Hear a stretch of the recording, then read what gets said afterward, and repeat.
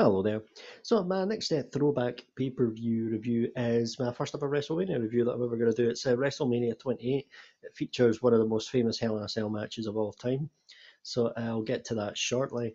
Then, so yeah, here we go. And it's genuinely one of my favourite ever WrestleManias. So I own the DVD of this. I haven't watched it recently, but I did watch it about 6 months ago, just before WrestleMania this year. So I had to buy the DVD of this one because I really love the show. Let's get going with this. The first match on here now. I didn't think I was going to love it so much once you get to the first match here. You've got Daniel Bryan versus Sheamus, world title, the infamous 18-second world title match. So yeah, I mean this. Let's be real. This was always going to be the fourth, at best, the fourth most important match going into the show. So it was never a big, huge deal. Yeah, Royal Rumble winner this year was kind of a kind of an afterthought.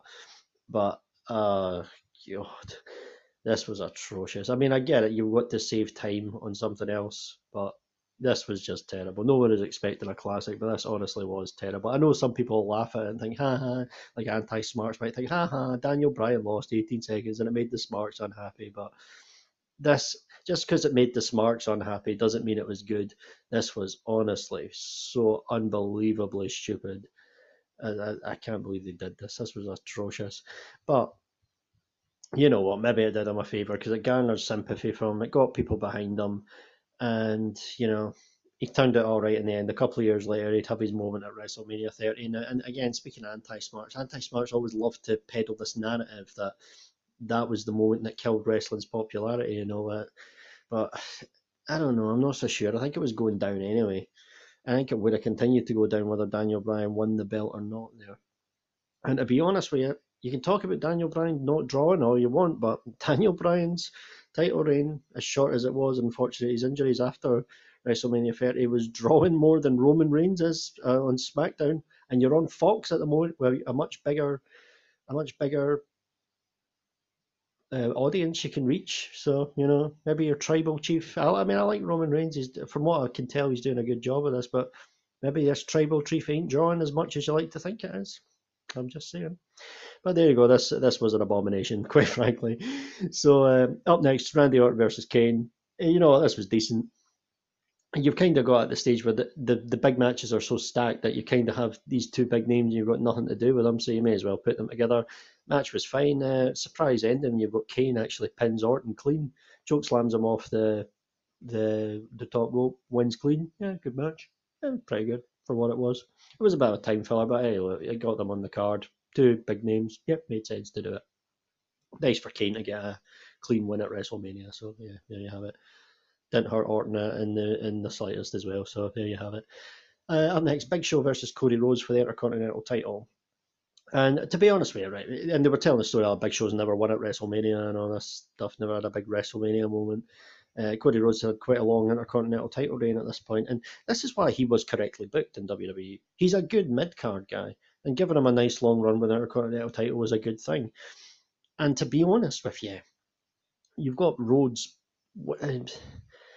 He was he was never going to be anything more than that. And let's be real, you've got him in a prominent spot in AEW, and they ain't exactly ripping the ratings up, are they? So yeah, you've got this, and yeah, having him in the mid card, he was fine, decent mid card guy. Match itself's actually okay. Big Show wins, and you know what? It took a big name like Big Show to stop his Intercontinental title reign. It's not like he lost it to a jobber. He lost it to a former world champion and former WrestleMania main eventer. So there you have it. But and here's the thing though.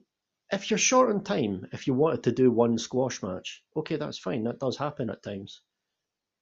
This would have been the one to do it, not Daniel Bryan and Sheamus. Get like at least have a few minutes. But this would have been the ideal one to do in 18 seconds. Have Cody Rhodes being all cocky, blah blah blah, like he was to the Big Show, and then turn around as soon as the bell rings, gets the punch, Big Show wins. There you go. He gets his big moment. Cody gets his comeuppance, and a match that the match itself's fine, but it didn't really need to go long. Whereas Daniel Bryan and Sheamus could have done with being a bit longer. Not an epic or anything like that, but, a bit longer, but I digress. Anyway, up next, women's tag match came up next. It was Kelly Kelly and the TV presenter Marina Menounos against Beth Phoenix and Eve Torres. This is actually pretty good for what it is, celebrity involvement. Minnie Nurse looked really good in this for a celebrity involvement goes. I think she did well. So yeah, she actually gets the win as well, so which is good. So officially, I'm not even joking. Maria Menounos has won more WrestleMania matches than Sasha Banks. And the year earlier, Snooki got the pin as well. So Snooki has won more WrestleMania matches than Sasha Banks. So there you have it. That's one of the fun facts for you there. You throw that in a smart's face any time they start their pish. That's not, yeah, well, you know what? For this is fine for what it is. I'll take this women's match over Rhea Ripley versus Charlotte from this year, or that god awful fucking multi-women elimination match that was from SmackDown title from WrestleMania that year. That was garbage. So, but anyway, this was actually quite good. It's fine for what it is. So, what's interesting, the first hour of this show kind of gets the stuff that doesn't matter out the way. And some of course, that was atrocious, but most of it's fine. Most of it's watchable. But this is where it really kicks in. Why I'm doing the review now is, of course, Hell in a Cell, end of an era as it was put up. Undertaker versus Shawn Michaels. Sorry, Undertaker versus Triple H. Shawn Michaels as the referee. This is phenomenal. This is absolutely brilliant. This is why you can still have a great Hell in a Cell match in the PG era. You absolutely can, because this match was outstanding from start to finish. The drama, the storytelling, there's not a drop of blood spill, but it doesn't matter because it's just a fantastic match. And you've got this fantastic story. Everyone plays their part brilliantly. You've got as well at the point one of the best false finishes ever when Shawn does the sweet chin music right, and then on Taker and then he gets hit with a pedigree. It did, for that split second you do think it's over. That was one of the best false finishes ever. And again, after that, Shawn's acting when he's cowering in the corner because he's so conflicted. It's just amazing. Undertaker eventually does win, and it leads to the incredible moment though after this Undertaker and when Undertaker and Shawn help Triple H and up the ramp. It's an amazing moment. It's just unforgettable.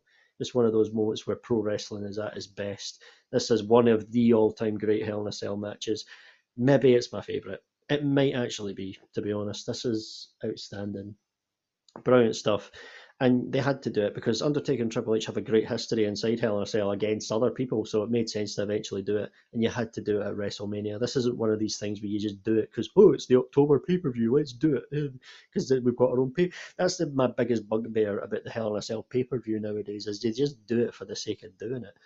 And that's why I've not reviewed any of these pay-per-view. I've done other October shows. I've done other shows that happened to feature a Hell in a Cell match and when it came at the right time and it was the right people. But I've never done a review of the Hell in a Cell shows because the Hell in a Cell pay-per-views themselves are a waste. Are honestly, it's a waste of time.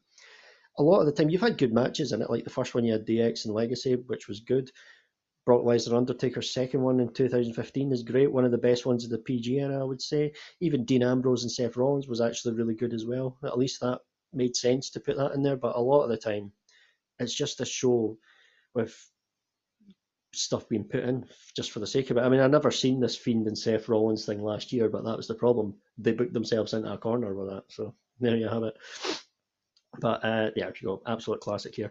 Up next, this is fun as well. You've got a tag match with Team John Laurinaitis against Team Teddy Long. The winning guy's team gets to be the general manager on both shows, and the loser gets fired. So, you know what? This was one of those matches that they basically put a load of people in just to make sure they get in the card and get on their payday, which is better than the Battle Royal, which is usually the Battle Royals or whatever nowadays. But this worked really well here because what it was, not only did you have the people getting their payday, but you also had actual proper stakes in this match. Yeah, honestly did, because it was going to affect the television going forward. Now, Team Johnny wins. He did get fired after a couple of months. Of course, Cena had to come and ruin it. Fuck him. But John Laurinaitis, great entertainer. He was a great on-screen presence. They could have done more with him, but he was great during his time. People power. So Big Johnny, we gotta love Big Johnny. Good for him.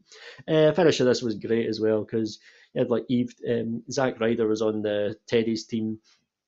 Eve Torres like booted him in the balls or something, or like distracted or distracted him or whatever. No, I think she distracted him and Miz pinned Zack Ryder, and then after it she booted him in the balls. So that's good because Eve Dora is hot as fuck and Zack Ryder is annoying as fuck.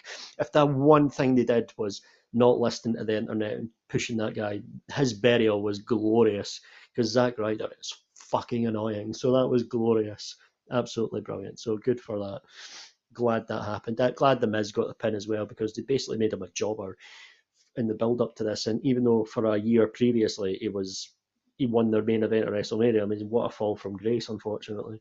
And Miz is a great performer, so to see him get the pin here, the one to get the pin on somebody who I can't stand on the other team was great. Oh, and Booker T was on, I think, in Team Johnny's team, so that was good to see Booker in there. So yeah, I actually enjoyed this match, very good. Up next, CM Punk versus Chris Jericho, WWE title. Uh, Excellent match. Really enjoyed it. Really, really good. Great build up to this as well.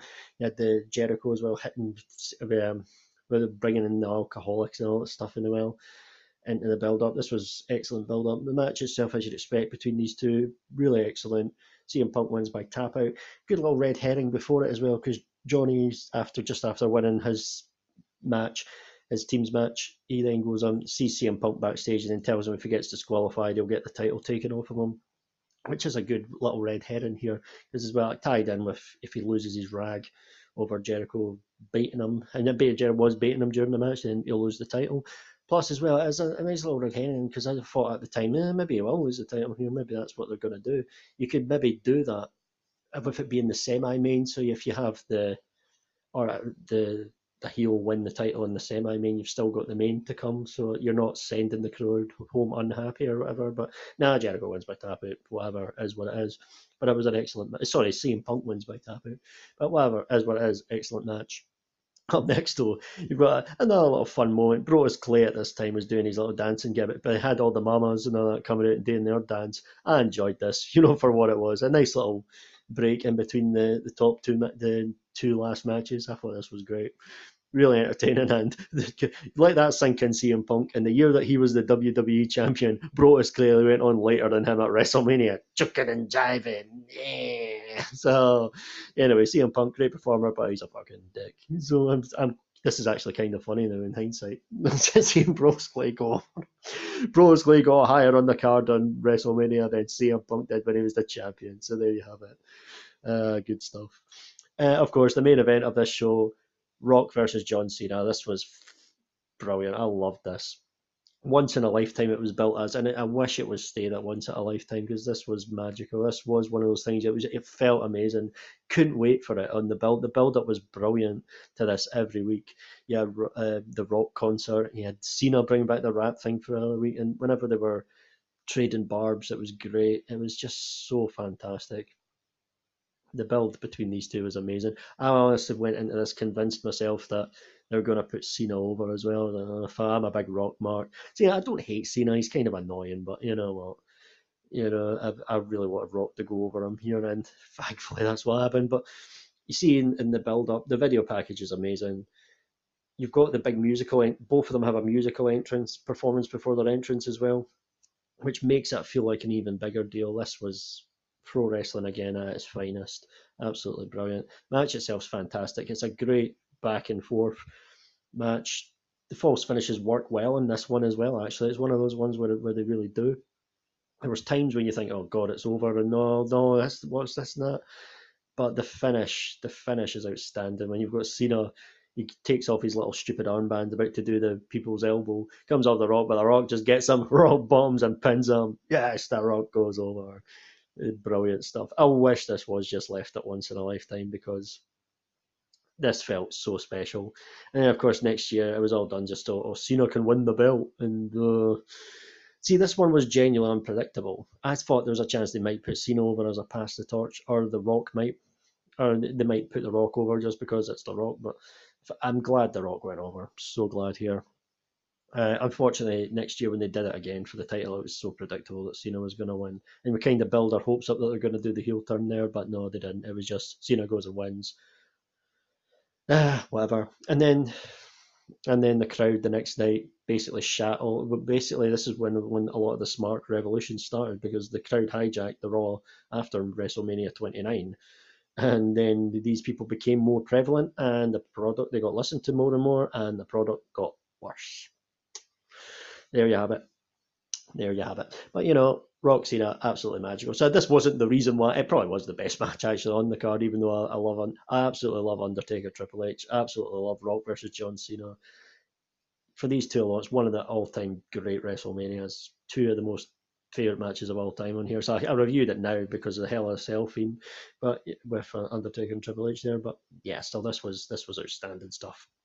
So there you have it. So that's my WrestleMania 28 review. It's been a real pleasure talking about this because often when I'm talking about modern wrestling now, I'm just for the most part, I'm kind of just complaining about it because it's shite. But honestly, it was a great time. This was a great time. The build up to this WrestleMania was amazing as well. It felt like a big deal. It was a big deal, and it was must see TV every week. Just with the build up for Rock Cena, build up to Punk Jericho was great. Build up to Undertaker Triple H was great. Just good times, good times. And this was PG era as well. It can be done, but yeah, you go. So it's not the PG. I wouldn't say it's the PG rating that's the problem here. It's just the bad writing and the boring performers a lot of the time that's in today's wrestling. It is what it is.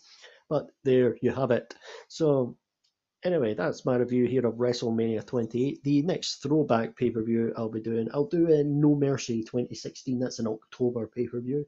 So that was during the time SmackDown had not long done the brand extension of, and SmackDown was actually very good back at that time. So I'll be reviewing that at some point next week. So thank you very much here for listening today, and goodbye.